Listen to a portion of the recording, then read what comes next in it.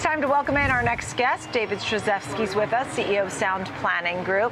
Let's talk about what we're seeing with the market strength. When you see the S&P well above 4,100 today, tech is doing so incredibly well in 2023.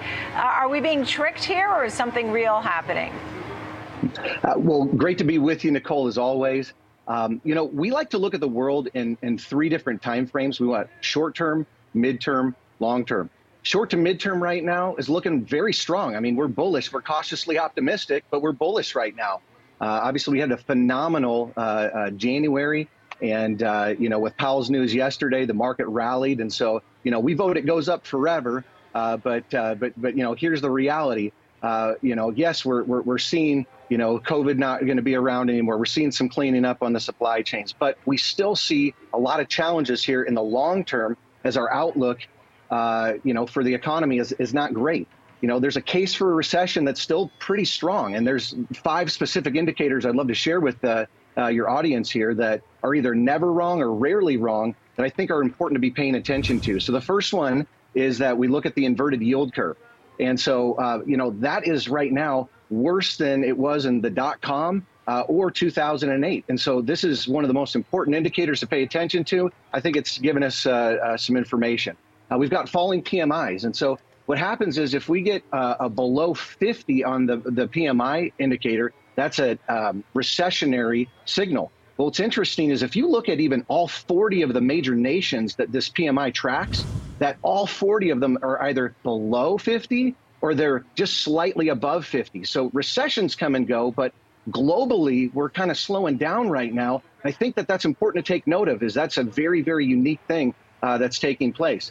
The third thing that we want to look at is quantitative tightening. And so we've actually not seen a market cycle ever where quantitative tightening has occurred. And so, this is actually the exact opposite approach that we had in 2008 when things ultimately went down a ton. And so this is a big deal. So if the Fed hits their terminal rate, guess what they're going to still do? Still run off that balance sheet about $90 billion per month. And so that's going to cause liquidity to dry up and I think be very difficult for corporate credit here as we move forward into the year.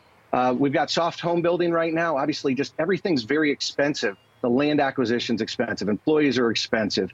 But more importantly, where are the buyers? I'd say that real estate's a buyer's market right now, but where are these buyers today with this interest rate cycle that's caused everything to be so much more expensive? And then lastly, we get down to the falling lead indicators. And so for the United States, the consumer is that lead indicator that we really want to be paying attention to because we are 70% of the overall economy. So in my opinion, I do not believe that the consumer has been prepared very well for this specific moment in time. They've had 2 years of inflation. They would love this idea of getting down to this magic 2% that Powell wants to get to in the next 12 to 24 months. But we're not going to be getting back to the prices that they were before. We're just going to not see them increase faster than how we got here. And so this Goldilocks scenario is wonderful, but sentiment right now is not very positive on how people are doing. And of course, we can look at debt rising, savings going down in that consumer, and that presents some issues for us.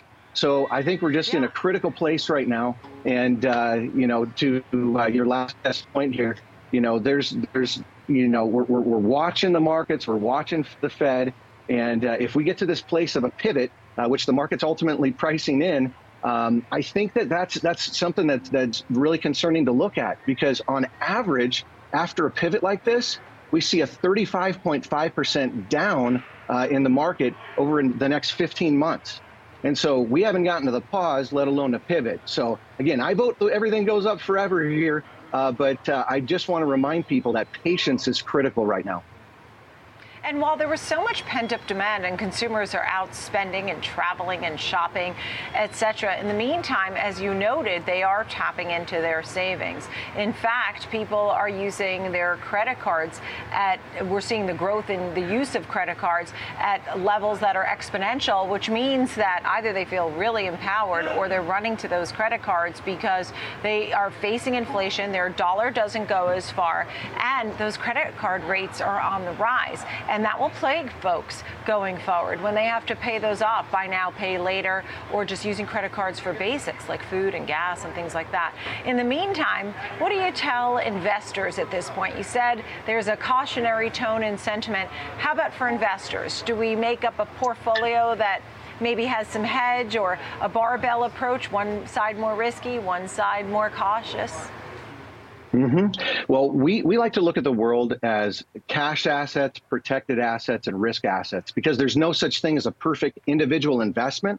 What we need is the right balance of these things. And so, hey, we can get rewarded right now for cash. And we think that cash is an important place to be today because there are going to be buying opportunities. I think the real debate is, have we hit the bottom yet? And so hopefully what I just shared before is going to help people to understand that there might be some more pain ahead of us. And so if so, having some dry powder on the side could be really valuable.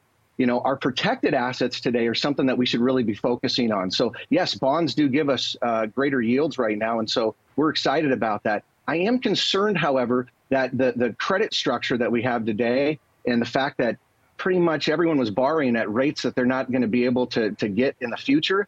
You know, companies that weren't doing very well and weren't very profitable with low interest rates, how are they going to make it in this higher interest rate for longer environment that we find ourselves in because of the Federal Reserve's intervention? So to be hedged today is critical. And one of the things that we have found to be one of the better hedges is this unique tool called a fixed indexed annuity. It acts like a bond, but it gives you none of the downside, reasonable rates of return on the upside. And so there's a lot of variations in that. And so that's one of the things that if we can have some confidence in our anchor, it gives us a little bit more confidence in our risk on asset. And so we believe that we need to be a little bit more rifled right now, as opposed to a shotgun approach to our investments in risk on assets. So, you know, we've got portfolios today that are doing amazing. I mean, we've got a hedge fund right now that is definitely above 40% on the year, which is amazing, but very abnormal. Is that going to be able to trend forever? I vote it does, but the reality is, we need to have both sides of that argument. So, value's been great today, but small and mid caps have been where we've been seeing, some of the most increases, and we're likely to see some of the greater increases here as time continues to roll along. But let's just talk about the FANGs right now. These are world-class companies that have been beaten up pretty bad over the last market cycle. Yeah. And we're obviously seeing, significant upsides here today as they have, been reducing the employee loads, just getting in alignment more with where the economy's headed. But they've got a lot of cash. They're run really well. And so if you find organizations that have low debt, high cash, and they can do $40 billion buybacks like Meta just did, I mean, what an amazing time for them, because ultimately, this is where they're going to be able to deploy and hopefully be able to take over a lot more market share. All right, David Strzewski, thank you for all of that. Appreciate it. Sound Planning Appreciate Group. You, Nicole. Thanks for being with us.